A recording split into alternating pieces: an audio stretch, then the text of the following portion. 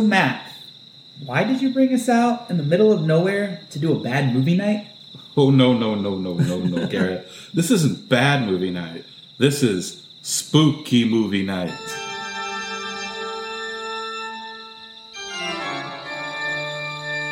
Okay, spooky movie night. Well, we left the car on the side of the road half an hour ago, and we've been wandering through the woods ever since. What's going on? So Matt found this gothic mansion on Airbnb. We've rented it for the night, and that's when we're going to do our spooky movie night. Personally, I think it's a bad idea. Same here, actually. Thank you, Kirsten. Oh, it'll be fine.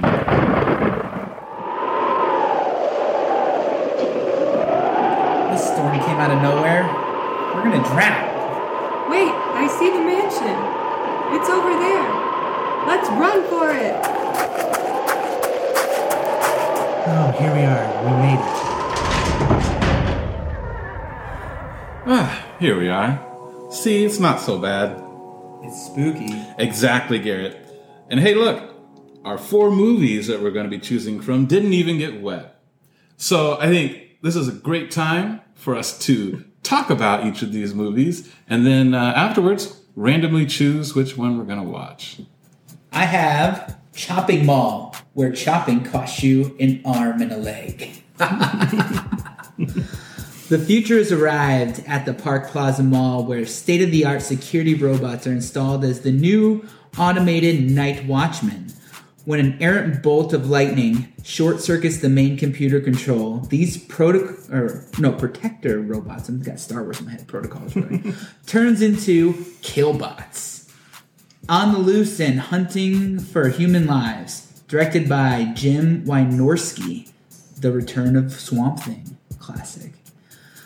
Chopping Mall, a.k.a. Killbots, is one of the most beloved cult classics of the 1980s and is presented here fully restored from original negative materials and loaded with a shopping cart full of killer bonus features.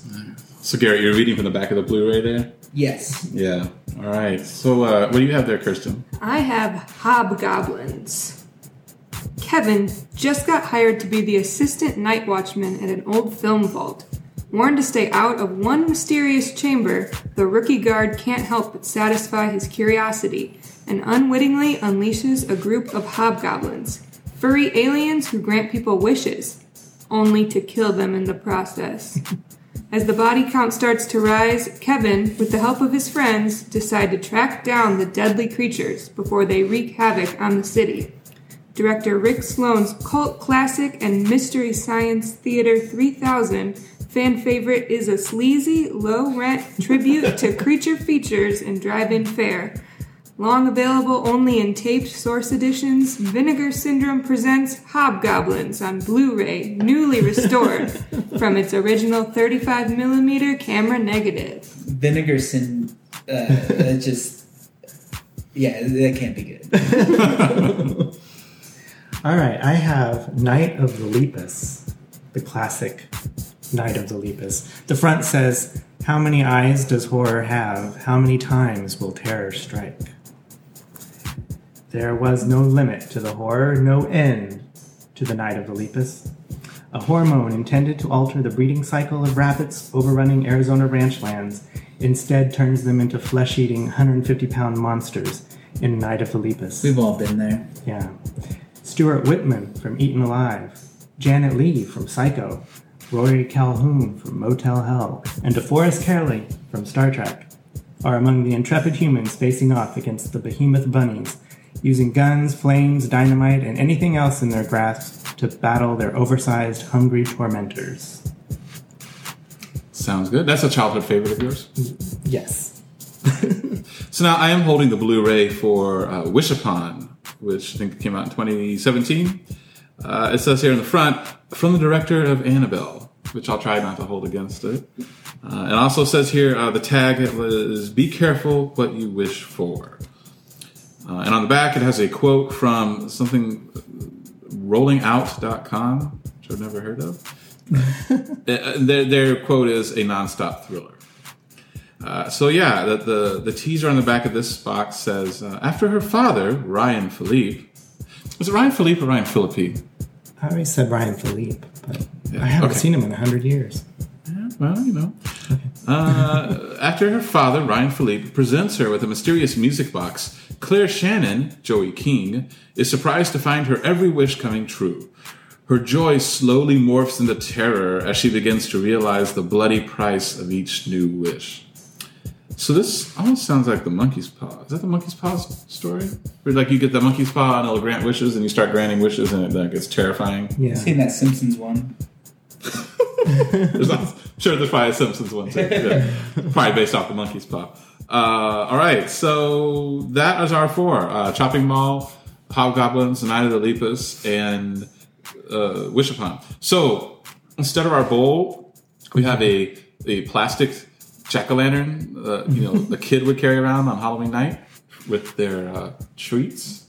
So Garrett is going to reach in there and pick out the piece of paper that has whatever movie it is we're going to watch tonight. There's 4 pieces of paper in there. He's going to, pick one. He's unfolding the paper. The suspense is killing me. I hope it lasts. Night of the Lepus. Night of the Lepus. Yeah. All right. Okay. Well, we're gonna find where the disc player's at here in the house and watch Night of the Lepus, and then we'll be back to talk about it.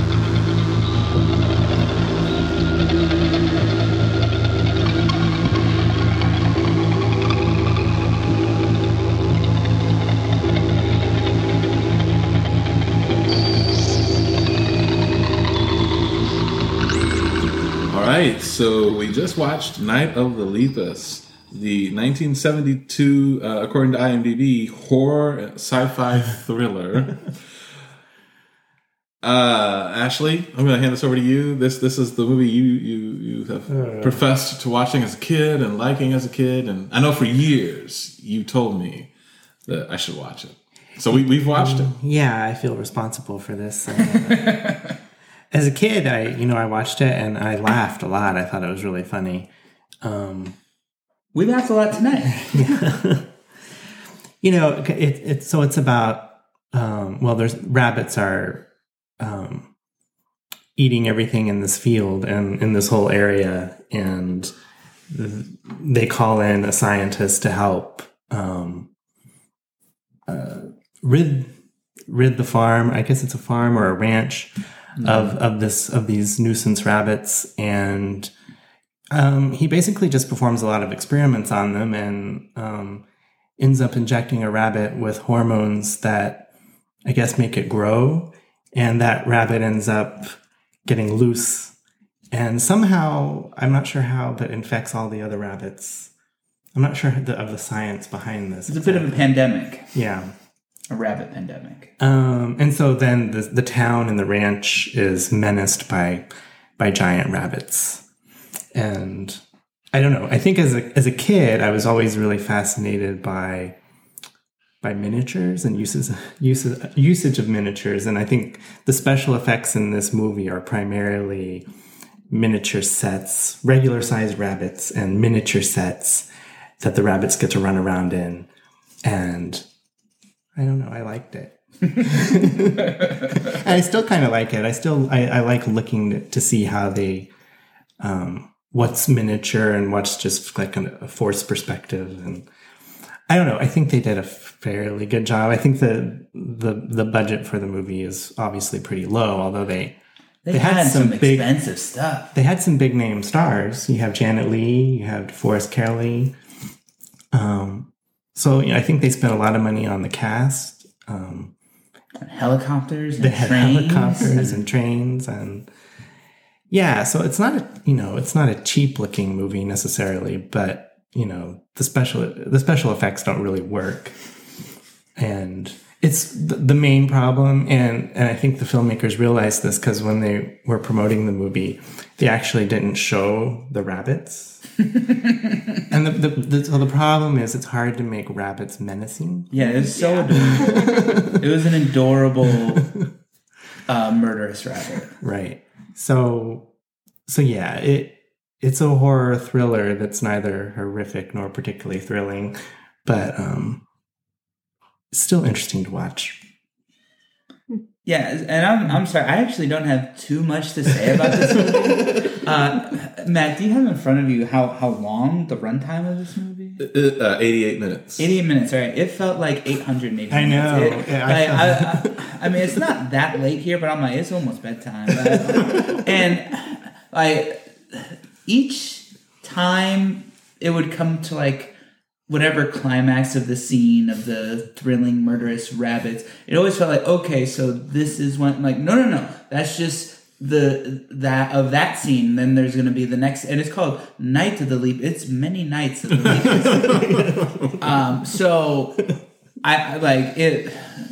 That's probably the biggest problem I had with the movie is just how bored I got it. Yeah, the pacing is not good. In between the rabbit attacks, there's long stretches of very boring exposition or people just walking around, flying around in helicopters, walking through mines. It's not very gripping stuff. Though, on the positive note, I actually agree with Ashley and that like it was fun watching the effects of the perspective that they did with the camera, and but you're right, it's kind of silly. They picked rabbits, and not only that, it's not because like we in town have an infestation of rabbits, and those things are like they look wild. These rabbits are the cutest, most adorable ones you would find at the pet store. And like when you picked them up, they put in some sound effects that make them sound menacing.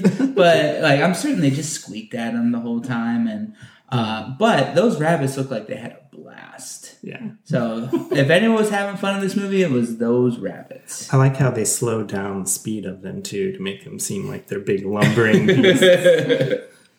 Yeah, lots of as you said, lots of miniature sets, and which were, sometimes I thought they were mildly convincing, but other times, it was not. We should mention how the movie starts out with a gripping 5-minute newsreel or newscast about this pandemic of rabbits. I guess there's like rabbits in Australia that are, I don't know, doing something. But it is the most dry news broadcast ever. And it's like 5 minutes long. Yeah, it wasn't set up well. It wasn't paced well. Well, I think it's supposed to give you the sense that this is, ripped from the headlines and could all really happen or something. Kirsten, what did you think of it? I think my big problem was no one was ever mad at the scientist for making the big rabbit and for his mix-up and the rabbit getting loose, spreading all the rabbits. Very like Tony Stark creating Ultron. Yeah, it's just everyone still likes him. They want him to stay safe. They're protecting his family. And it's like, this is his problem. Right. I mean, it ends with the rancher, one of our main characters, coming by and talking to the scientist who's playing football with, I don't know. And he's basically like invites him back to the ranch. He's like, hey, come bring you and the wife and kids sometime. And I'm just like, he was the cause of all your problems, right? So I agree with you, Kirsten. Well, the fact that he injected the rabbit with this experimental hormone and then just allowed his child to exist unobserved or unguarded in the laboratory, and she's kind of responsible for how the rabbit got loose. So I would say she is the main villain in the movie. She the daughter? Yeah, she purposely swapped out the control and the sample group to make sure her favorite rabbit was the one that she was able to protect. Yeah. Who had already been injected with whatever that serum was. There's I want to mention the editing too. There's some editing problems in this movie, and I was looking at who edited it, and he's got a good career and has worked on some good stuff. But yeah, I mean, there are scenes that just they don't look like they're going to end, and you realize that there's like for me there was like a 1 or 2 second delay where I'm like, oh, that scene just ended, and now we're in a new scene. Okay, yeah, so. it's just a mess. It looked good on Blu-ray. You know? Yeah, it did. I think, for a 1972 movie, it looked quite good. And it was directed by William F. Claxton, who I was looking at his credits. Most of his credits are TV. Not that there's anything wrong with that, but I did think this felt like a TV movie sometimes. Yeah, I would say too. So I was actually kind of mildly fascinated with, as you were talking about earlier about actually the killer rabbit scenes with the miniatures. Mm-hmm. Those are actually, I got to give some kudos. Those were fairly well done for what, the time and for what they were working with. All of the rest of the scenes were about as basic and boring as you could direct a scene.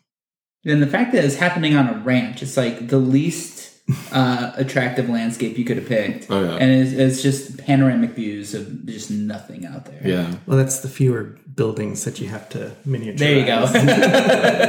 They set this is in Arizona, I guess. Mm-hmm. I don't know if they filmed it there, but it is, yeah. A lot of the movie, except for the nighttime scenes, a lot of the movie is out in barren, super sunny area. It's not the best horror movie setting.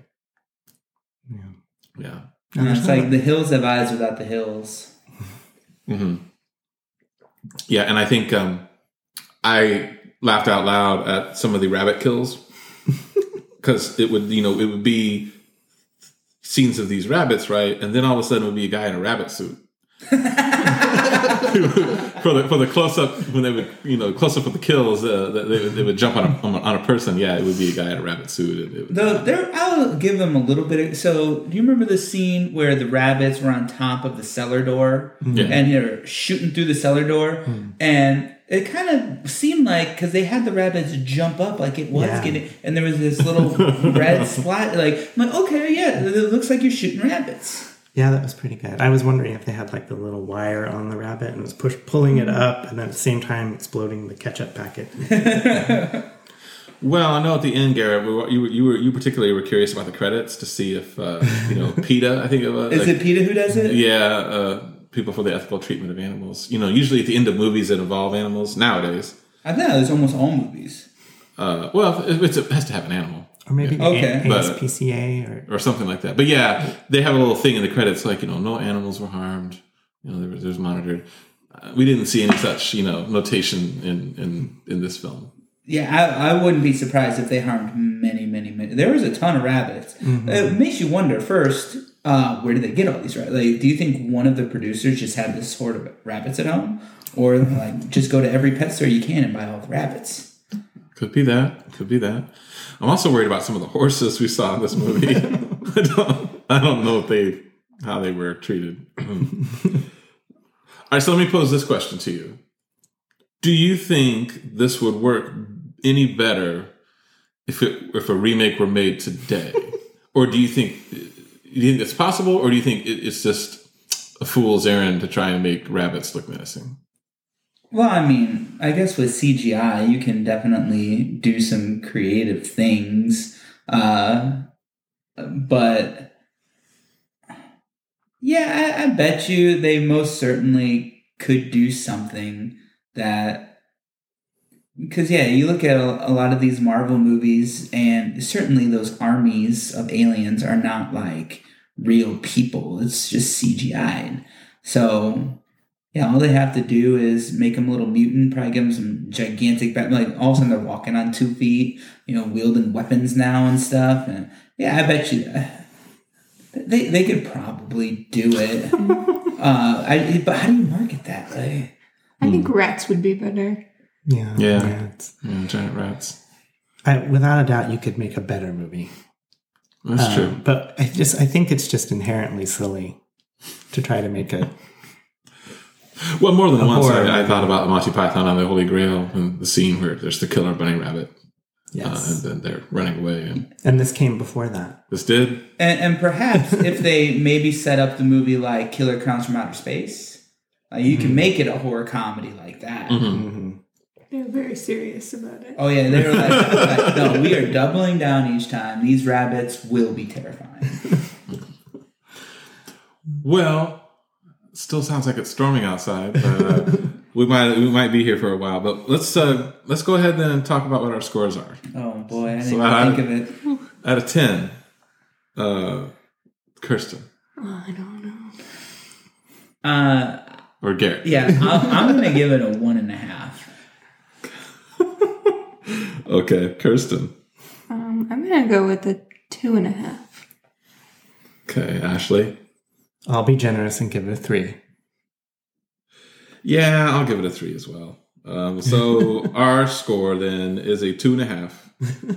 And it's on the tomato meter. I don't know if I've seen a score this low. It's 8% from critics. 8% for. Oh yeah, we didn't even look that up. Is there an audience score in there? Yeah, 26%. Oh, So we're right in line with the audience. Well, except that this is not an average score for the audience. It's 26% of the audience selected. Exactly. But it's 2.5 from us. That is Night of the Lepus. So we're just going to hunker down in this house for the night. Maybe we'll watch another scary movie or two, and hopefully it's better weather in the daylight. Thank you all for listening. Garrett, Kirsten, thank you for joining us. thanks for having us.